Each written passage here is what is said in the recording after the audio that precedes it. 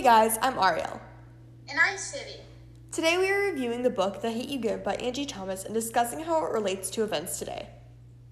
Okay, let's get right into it with a quick summary. Alright, so here's the little note from the book.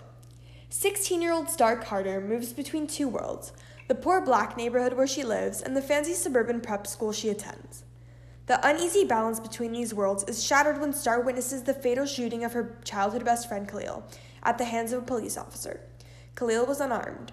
Soon afterward, Khalil's death is a national headline. Some are calling him a thug, maybe even a drug dealer, and a gangbanger. Star's best friend at school suggests he may have had it coming. When it becomes clear the police have little interest in investigating the incident, protesters take to the streets and Star's neighborhood becomes a war zone.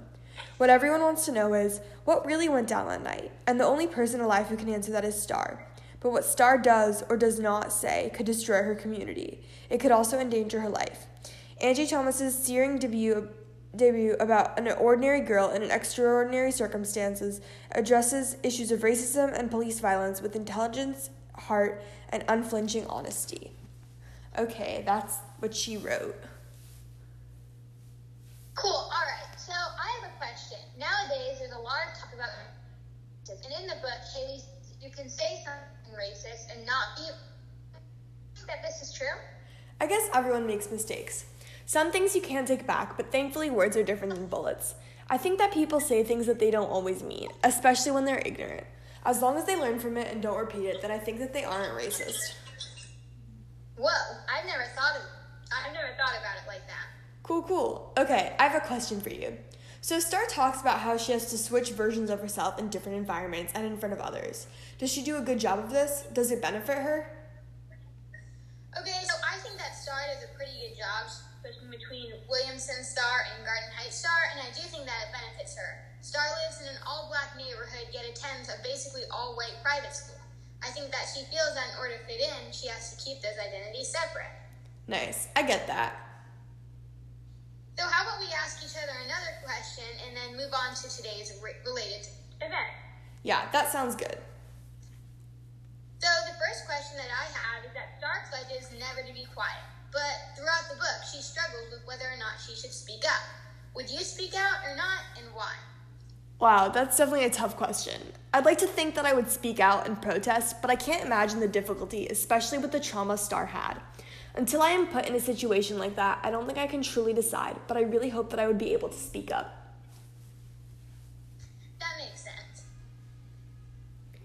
Okay, I have the last question for you. So the kids at Williamson Prep protest Khalil's death. How is it different than other protests? And why does Star react the way she does? And do you think she was right? So the protests for Khalil's death were very controversial. Some students would leave the classroom shouting justice for Khalil just to skip class. Some students don't believe that they should be protesting an alleged drug dealer's death. So I think that this protest was different than others because it's not focused on Khalil's death and that injustice, but instead is more focused on what everyone else gets out of it. I think that Star has the right to react the way she does. She just watched her best friend shot and killed in front of her eyes. She was traumatized. Yeah, I get that. And you know that applies to protests today and how people choose to protest? Yeah, some people choose to protest peacefully, some choose force, and there are even people who use protests as a cover to do bad things, which can ruin protesting for a lot of people. Yeah, and you know, the book deals with police brutality and the shooting of black people, which is relevant to 2020 and several awful incidents like the death of George Floyd. Yes, these tragedies continue to reoccur, but I hope that books like this one spread awareness and eventually lead to the end of police brutality. That's a big wish that I can get behind. Well, I'd say this was a great book. Definitely. It taught me a lot about the perspective of someone close to a victim speaking out and the challenges of it along with who suffers at the hands of police brutality. Yeah, I learned how important it is to use your voice. Star is able to make a big impact on her friends, classmates, teachers, and neighbors just by speaking up. Your voice is more powerful than you know. Wow, that's amazing. Oh, it's actually about time to wrap up. Yeah, thanks for listening, guys. Yeah, we encourage you to check out the book and learn more about protesting and police brutality in 2020. Bye, guys. Bye!